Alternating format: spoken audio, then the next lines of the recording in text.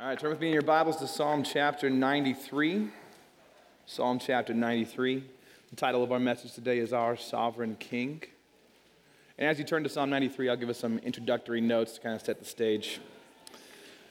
Because our God is sovereign, we must believe Him, trust His word, and live holy lives for His glory. But living in the midst of a crooked and perverse generation, how does the church thrive? As sinful men grow more sinful and are judged rightly by God, holy men must grow more holy in order to be able to withstand the buffeting waves of temptation, persecution, and suffering that assail us today. If we hope to stand for the truth and live lives of sacrifice to our God and King, we must recommit to these three things that have been so diminished in the American church. And they are as follows. Number one, we must recommit to a high view of Scripture. We must rightly understand the supremacy of God's Word. Sola Scriptura, or Scripture alone, is a conviction that we must live and die on. And as soon as we allow the world to convince or coerce us into allowing anything else, we have lost our only firm footing in this battle for eternal life and death. Second, we must recommit to a high view of God. We must rightly perceive God as the holy, transcendent, sovereign ruler of all. When we allow churches to teach the pews, to reach the nations, and to entertain the masses through man-centered doctrines, the obvious counterweight is that we begin to have a low view of God. Men will never rise to the occasion set. They will never seek to be holy. They will never seek to offer their lives as a living sacrifice. And will never speak against the norms that infiltrate the church from culture if we do not restore an elevated view of God. And lastly, we must recommit to a high view of the pulpit. One of the critical markers of the Reformation was the return of the church to the centrality of the preached word. We know a lot about the theology of the Reformers, but it's not often that we think so much of the fact that they were first and foremost preachers. Now, we must not only return to the training of such men, but also to the active and anticipatory listening of the congregation to the word-driven, Christ-exalting, God-glorifying, Spirit-empowered preaching of the word.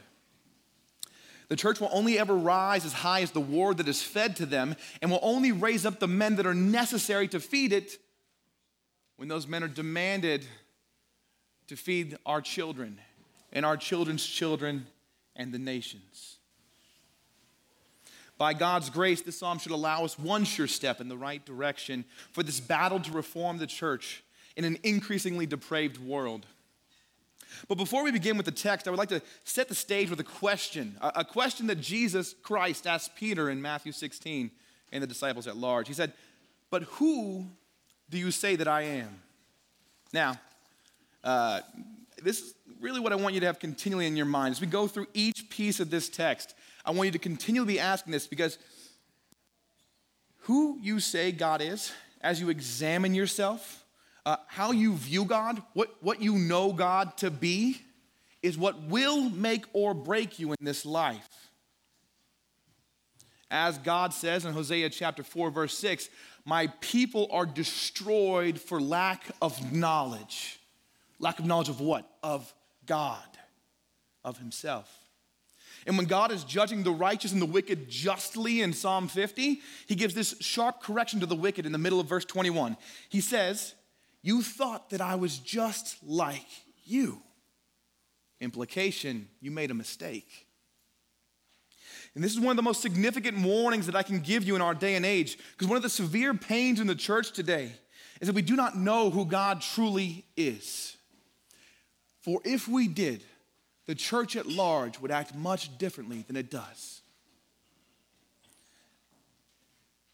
And that gives us an essential backdrop as we look to see what our Lord and Savior has to teach us today from this great text of Psalm chapter 93. Read the text with me, please. This is God's holy word. "The Lord reigns. He is clothed with majesty. The Lord has clothed and girded Himself with strength. Indeed, the world is firmly established. It will not be moved. Your throne is established from of old. You are from everlasting. The floods have lifted up, O Lord. The floods have lifted up their voice. The floods lift up their pounding waves, more than the sounds of many waters, than the mighty breakers of the sea. The Lord on high is mighty. Your testimonies are fully confirmed. Holiness befits your house, O Lord, forevermore. The Lord reigns. This is not a unique text. Let me prove it to you. Psalm chapter 96, verse 10. Say among the nations, the Lord reigns. Psalm 97, verse 1. The Lord reigns, let the earth rejoice. Psalm 99, verse 1. The Lord reigns, let the peoples tremble. Or my personal favorite, 1 Chronicles chapter 16, verse 31. Let the heavens be glad, and let the earth rejoice. And let them say among the nations, the Lord reigns.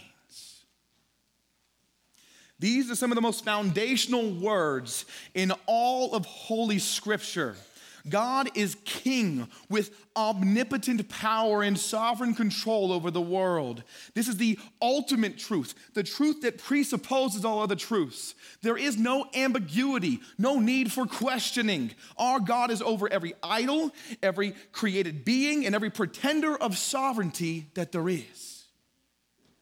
In the Hebrew text, the wording is actually so emphatic that if you and I were trying to be as literal in translation, it would demand an exclamation mark after the third word in this text.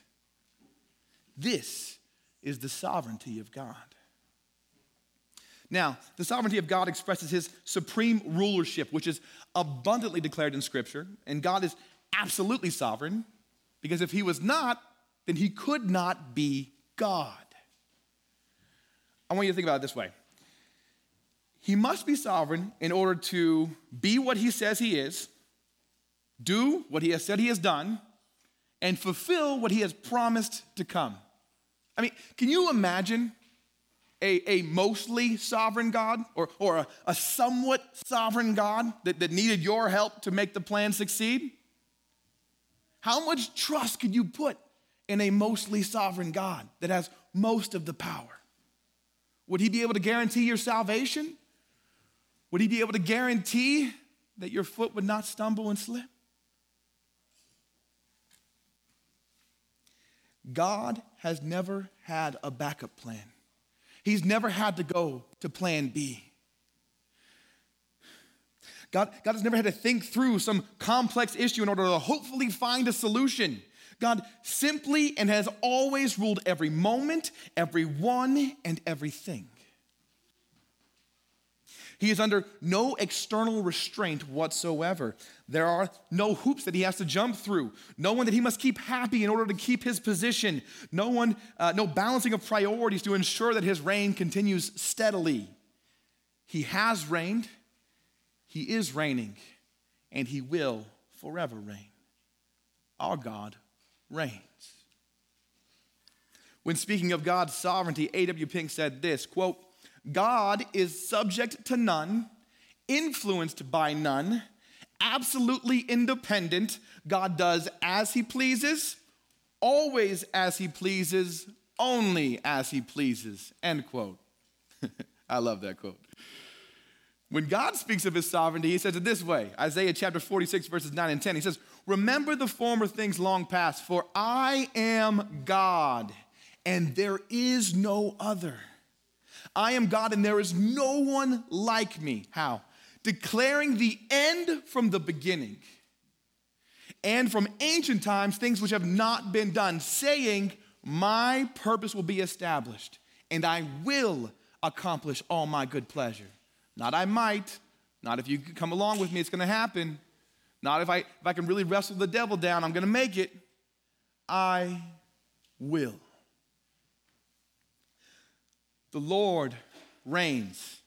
Now, this should be a saying that we whisper to the weak at heart and that we declare boldly to our great God's enemies. These are the words that keep us resolute during periods of trial and tribulation. These words are the words that give us hope when life feels and seems so out of control. You see, we live out a faith that is not so much about what we feel as it is what we know. Remember Jeremiah 17:9. The heart is deceitful above all else. It is desperately wicked, sick. Who can understand it? Answer, no one. You and I don't understand our hearts. How much more should we trust them as opposed to trusting God? We do not trust our feelings. We do not trust our circumstances or our surroundings. We don't trust our friendships, our finances, our jobs, our resources. We trust in God alone. And this text grounds us in why that trust is duly deserved. If you look at the text in verse 1, it continues and it says, he is clothed with majesty. What does this mean? It means that he is adorned with garments that are fitting to match and show his sovereignty. Majesty and strength surround and mark him as our clothing marks us. Think of it as you're driving down the highway. If you and I see cop lights go off, nothing needs to be said. There's no questions. Everyone knows who's in charge, right? It's emanating. It's understood. It's immediate. Now, in the world's history, as monarchs wished to distinguish themselves as royalty to others, they would seat themselves on a magnificent, stately throne that was higher than all else, so they would look down on everyone. They had a procession of singers and musicians and jesters and fanfare and crowds that would sit, stare, and wait on every word that they said. With loud proclamations of they're coming, they're going, they're sitting, they're standing. With the most regal and expensive clothing money could buy. These are but a minute speck of an illustration of how high and mighty and lifted up is the reign of our sovereign Lord. But not only is he clothed with majesty, as you continue in the text, when you see that he has girded himself with strength. He is prepared to do battle with all who oppose him, and none will be able to stand against him, as he is the omnipotent one. All of this is trying to show us truly that God is holy. God is set apart. He is not like anyone or anything else. And thus he has no comparison, no competition. Or in his own words, Isaiah chapter 40, verse 25, to whom will you liken me that I would be his equal, says the Holy One. So God is clothed with majesty and strength. And the idea being really here that he's exuding these things. They emanate from and are controlled entirely by God. This is depicted in the final line of verse 1 as you look. It says, indeed, the world is firmly established. It will not be moved. God's strength and majesty are not only displayed by his person, by who he is, but also by what he does. In his strength and majesty, he has constructed a firmly established world that cannot be moved unless he decides. Let me illustrate it for you. The world is firmly established. It's thus trustworthy.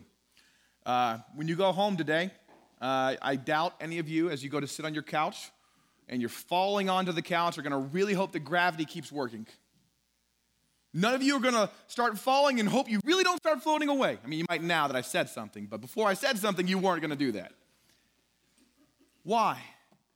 You have an implicit, childlike faith in gravity. You don't even question it. You were a kid and you just knew it was. As an adult, you maybe understand a little more. You went to a science class, someone told it, maybe you liked it, maybe you didn't. It doesn't matter if you liked it. It doesn't matter if you did. You trust it every day without question. No.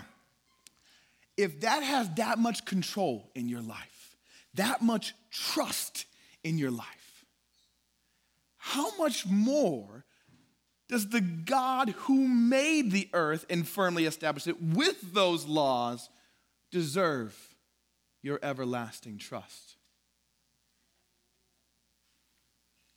Now, as we look at verse 2, you'll begin to see an even further argument for the psalmist on why the Lord is trustworthy. Read with me verse 2. It says, your throne is established from of old. You are from everlasting.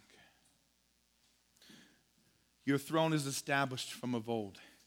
I want you to see that not only is the world established, fixed, and immovable, but the very throne of God is resolutely, perfectly established. God's reign is without challenge. Though there are those who will rebel against his mighty reign, success is not even an option for the but dust that stands defiantly before our God. God's throne is not dependent on popular vote or how you or I feel about him or his circumstances or surroundings. His throne is not dependent on external power or grandeur, majesty or authority. He doesn't have to negotiate with anybody. He simply reigns.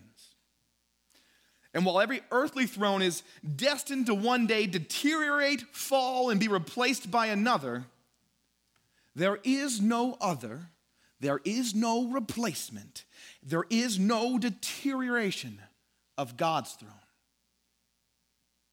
The rulers of this world will fail you. They are set up to be cast down and do not deserve your everlasting trust. But our God, our King, sits on an unchangeable, eternal, and never-ending throne. Before creation, his throne was, and after all of creation is destroyed and reconstituted into the new heaven and new earth, his throne will still be. From eternity past to eternity future, the Lord's throne is self-existent, self-sufficient, immutable, transcendent, holy, and incomprehensible. He is our sovereign and holy God, and he is King. God's throne, or his seat of honor, royal power and dignity and authority, is established, or it's firm, stable, secure, enduring, determined, unwavering, unyielding, resolute, fixed. And it is established from of old, from before time began, from before creation, from before even the angelic beings. God's throne is immovable, irrevocable, and infinite. As Moses says in Psalm 90, even from everlasting to everlasting, you are God. And in our text, at the end of verse 2, it says, you are from everlasting. This is the eternity of God, God's infinitude and his existence outside of and independence from time, space, and matter are on display here. Now, to understand this more fully, we first have to understand time. Because time marks the beginning of created existence. And because God never began to exist, time has no application to him. To show you another example, all of creation is always becoming. You and I are becoming older, bigger, smaller, hopefully smarter sometimes. Trees are becoming something different in every season, whether they are becoming dormant for the winter, blooming, blossoming in the spring, flourishing in the summer, or beautifully shedding in the fall. These are all the effects of time. You see, God is everlasting, though, or as the angels say it, holy, holy, holy is the Lord God Almighty, who was and is to come. Now, what does that mean? Because you and I, we can look at the past and it makes sense, present, yep, future, yep. We can even conceptualize eternity past and eternity future. Okay, forever that way, forever this way, I got it. What can be hard to understand about our holy God is that he lives in an everlasting now. He has no past, no future. To quote A.W. Tozer on this, quote, God dwells in eternity, but time dwells in God. He has already lived all our tomorrows as he has lived all our yesterdays, end quote. Now let that sink in for a moment while I borrow an illustration from C.S. Lewis. If we were to take an infinitely long sheet of paper and you and I made a nice little scratch mark with a crayon on it, crayons could have toddlers, and that scratch mark represents time, and the infinitely long paper represents eternity. Just as that mark begins and ends on the paper, So time has begun and will end one day within God. Time has no power over God. And that's hard for us to understand because time runs our lives. He created and continues time as long as it fits within his good pleasure. This is the sovereign, unbreakable, incomparable rule of Almighty God. God has no beginning. He is uncreated. He is holy. He is God, and he reigns. And pitted against the mighty reign of God, we now begin to see the opposition. Read with me verses 3 and 4. The floods have lifted up, O Lord. The floods have lifted up their voice. The floods lift up their pounding waves. More than the sounds of many waters and the mighty breakers of the sea, the Lord on high is mighty. I don't know if you've ever been out sailing in the deep ocean before, but the mere gravitas of seeing how powerful the water is, of how infinitely deep it seems, how mysterious the depths and its inhabitants are, how fearfully we can all look at it with its creatures that can overtake us in an instant. The mighty ocean used to be much more frightful just a couple hundred years ago, when sailing across the Atlantic or Pacific was a months-long journey that almost guaranteed death depending on who you're sailing with. But what we don't understand is Israel, God's people in this context, and how they would have viewed this. Because they would have viewed the chaotic waters with a fear, with a dread, with an awe and a wonder that you and I can't even conceptualize truly.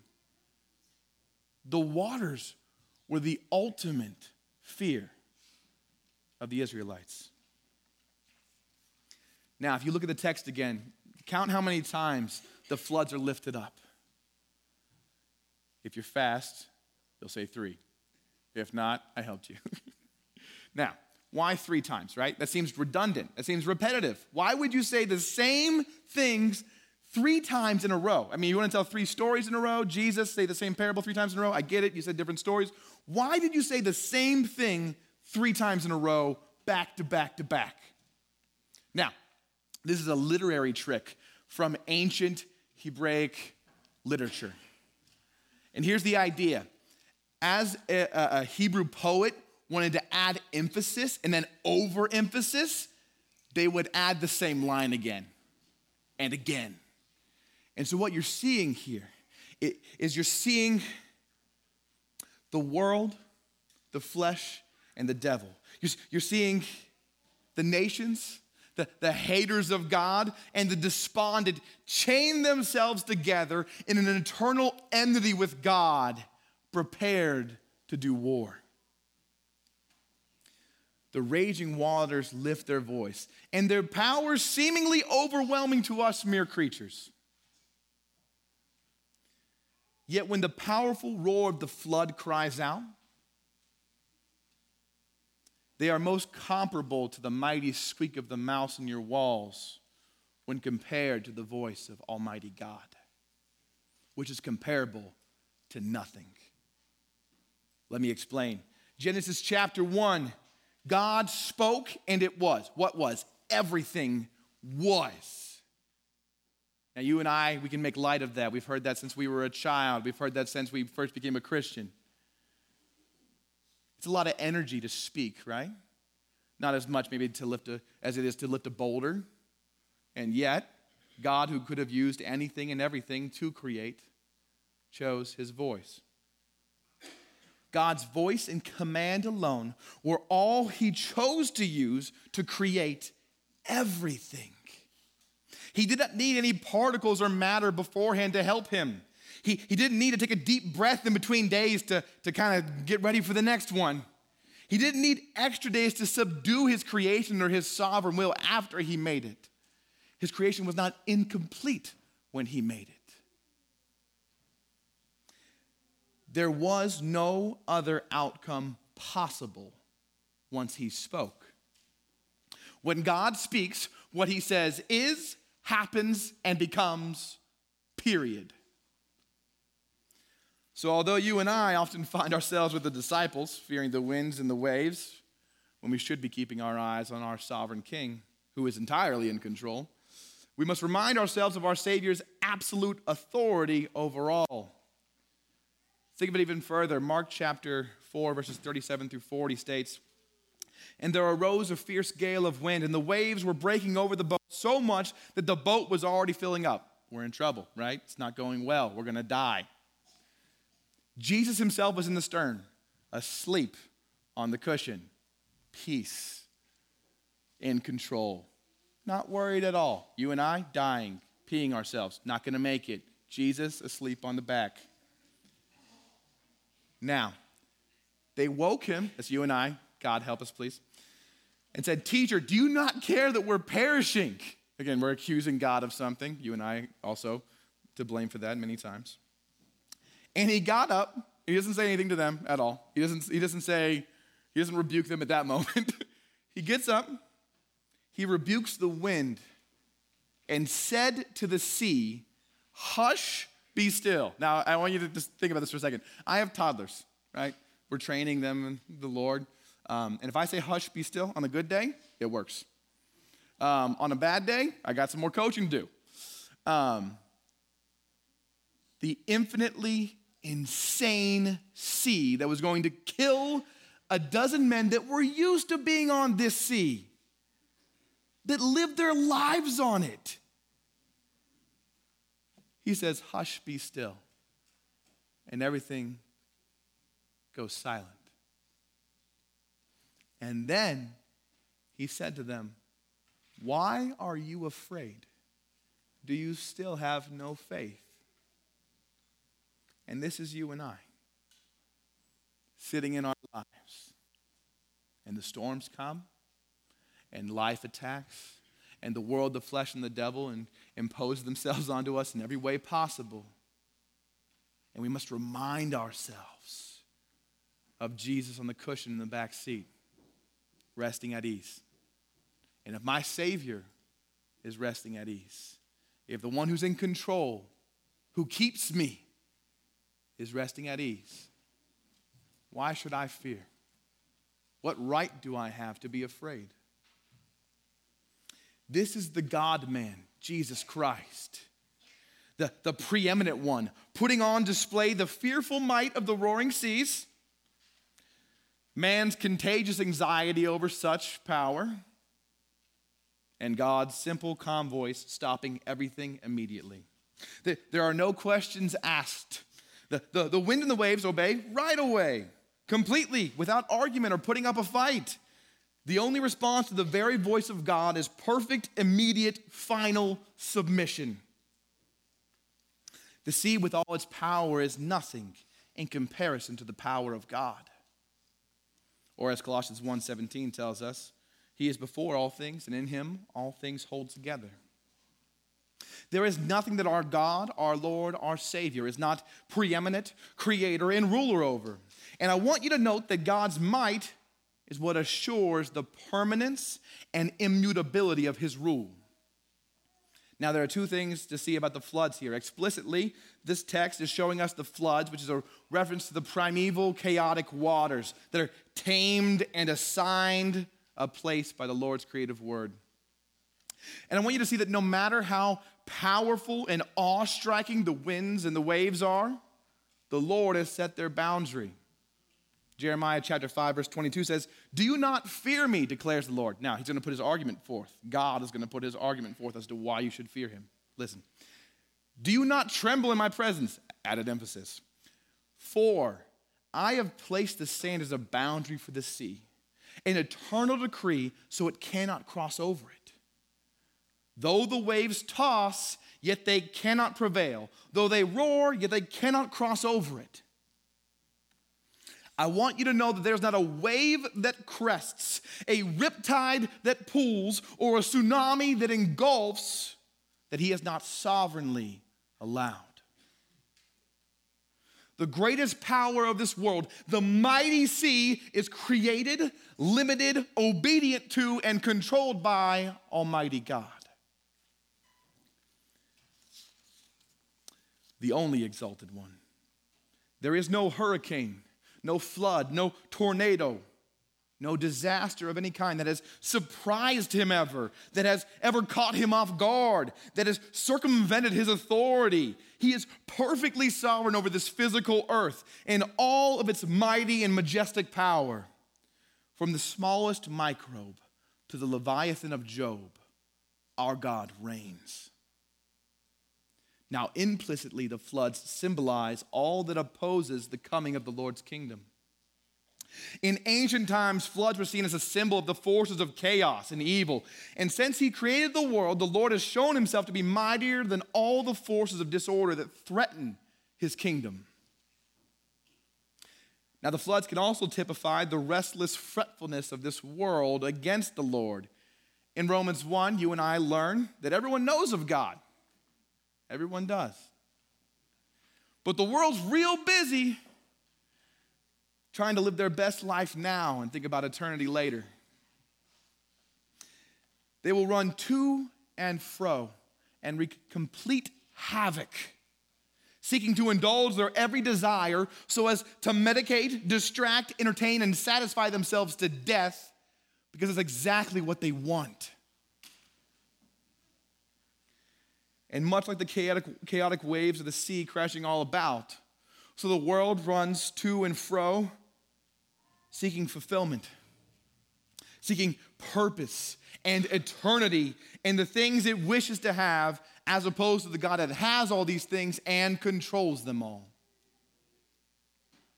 In these verses, we see the words mighty and lifted up. And I want you to know that there has been power given to those who run this world for now. They will grab as much power as they can and exalt themselves as much as they can as to make the most of this moment of self-glorification. The problem is that in comparison with the might, the splendor, the glory, the exalted reign of God Almighty, they are nothing. Daniel chapter 4, verse 35 says, all the inhabitants of the earth are accounted as nothing. But he does according to his will in the host of heaven and among the inhabitants of the earth.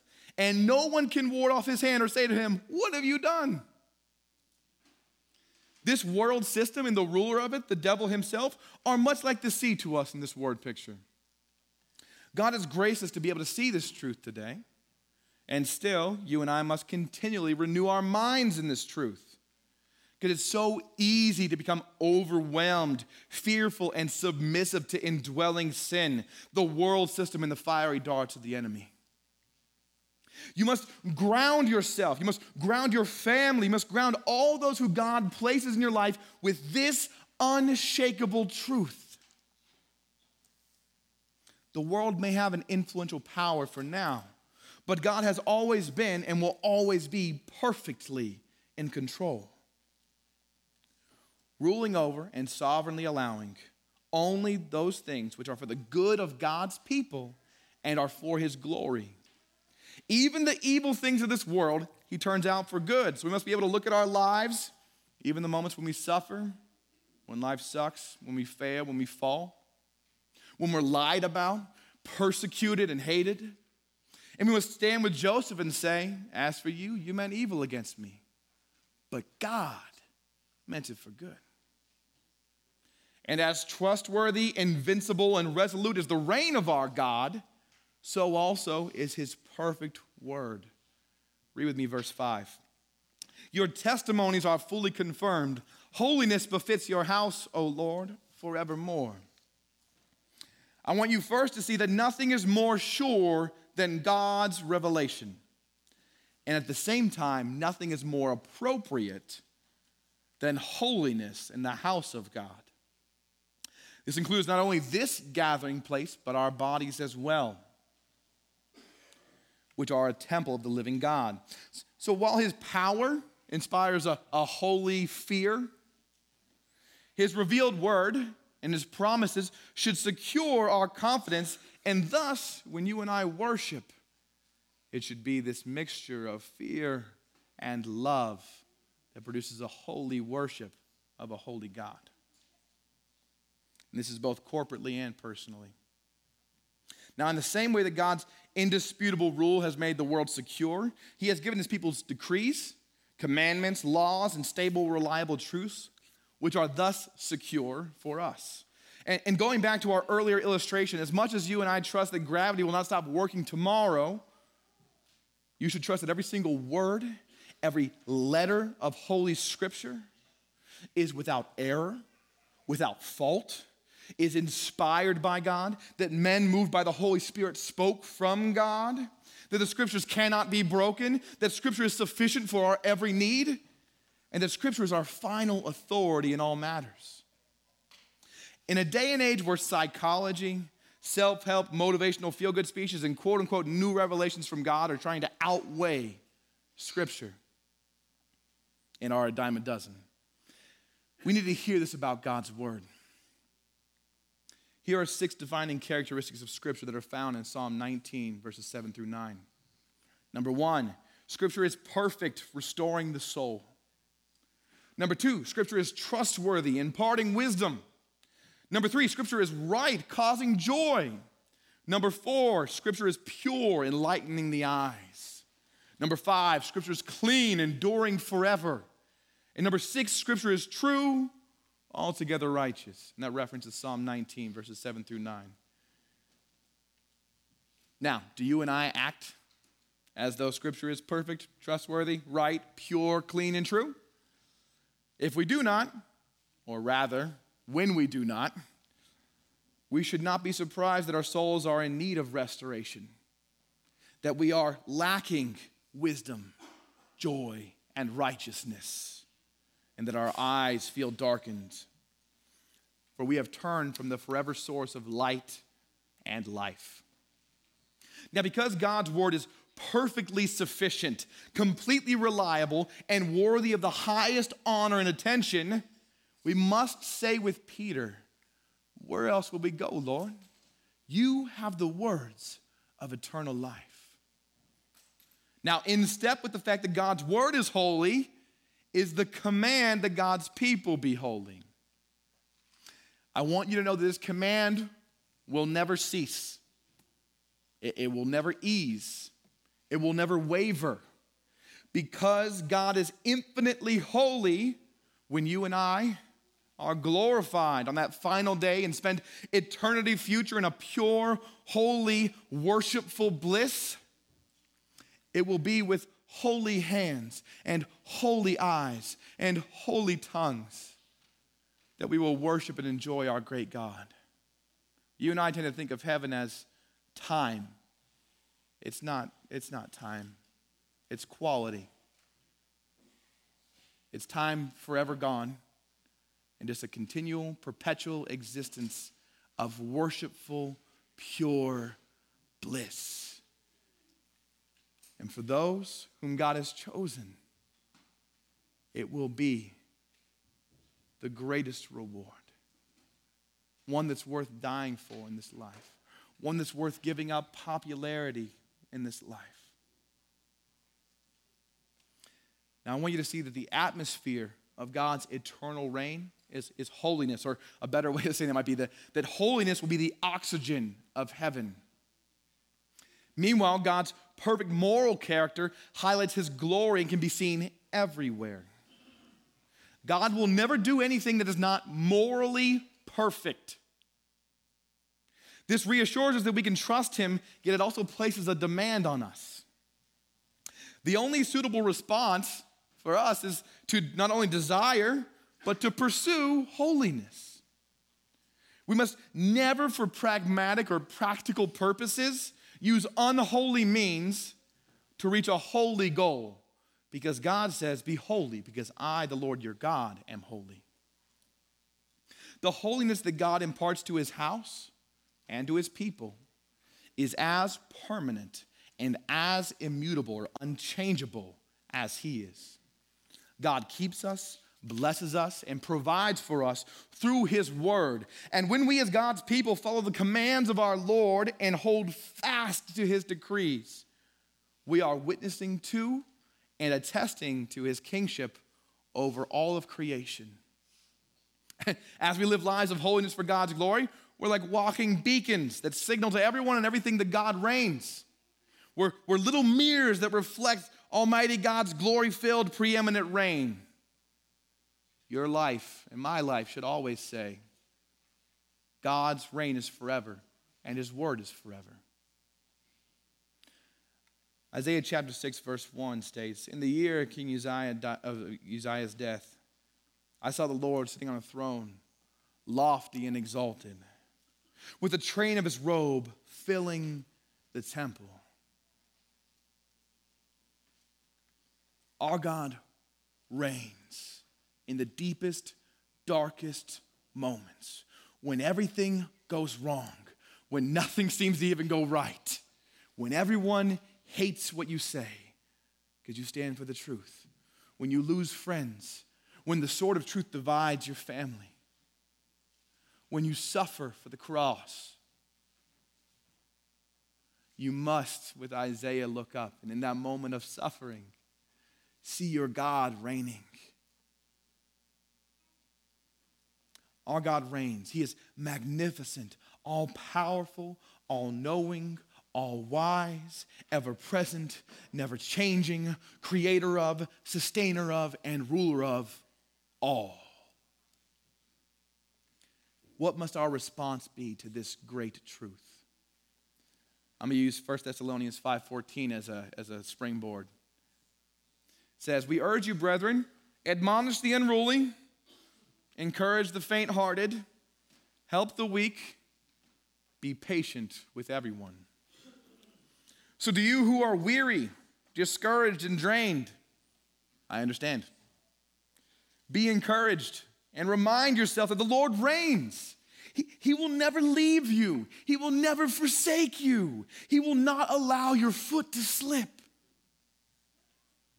He will keep you until the final day. Rest in your sovereign King's rule. To you who are backsliding, unrepentant in sin, and ignoring the provocation of the Holy Spirit, remind yourself that the Lord reigns, and in holy fear and shame of your sin, repent and believe the gospel. Do not waste your life in the silly things of this world. Do not allow yourself to be deceived by the lying nature of sin. God's way is not only the best way for you, but it's the only way for you. You must choose the path of life.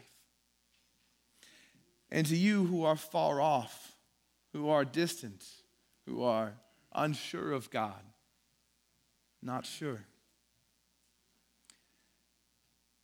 believe that his promises are true because he reigns.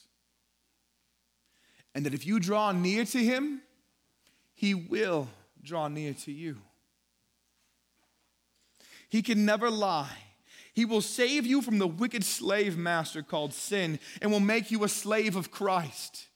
He will give you a new heart with new desires and new priorities. He will send the Holy Spirit to dwell in you, our great strength, comforter, and teacher. And as I said earlier this week, and decided to put in here, our greatest dilemma is that God is good. He is holy. Because he is holy and we have sinned, he must be just and punish our sin. But you and I are completely unable to save ourselves. We bring nothing of worth to our salvation. The best that we have is filthy rags. And yet, because of the great love with which he loved us, Christ died for you, his sheep, while you were still a sinner, a hater of God. Christ lived a perfect life as fully God and fully man, and was the perfect substitute to pay the penalty that you and I deserve. He died, rose again, and has ascended to the right hand of the Father. He has opened wide the doors of grace and shouts with all of his might for all to turn from their rebellion, to turn from their idols, from their sin, and to flee to Christ, to believe in Jesus alone for the forgiveness of sins, and to confess him as Lord and as Savior, he promises eternal life to all who come to him. The world gives you a water that leaves you thirsty. Trust me, I indulged in everything that there was. It never satisfies. And yet, Christ said, he will give you a water. He is the water that eternally satisfies. The aching in your heart, the emptiness, the purposelessness. There's only one hole, and it's a Jesus Christ-filled hole. You could spend your life seeking all the things in the world, and you will come up empty, dead. Will you not choose to turn from living death to satisfy yourself to living a dying life for your Lord and Savior? Your purpose is to glorify God and to enjoy him forever. That is your purpose. Much like a hammer's purpose is to pushing a nail into a wall. If you and I saw a hammer that was trying to be a sink, we'd tell you, buddy, I'm sorry, that's not what you're supposed to do.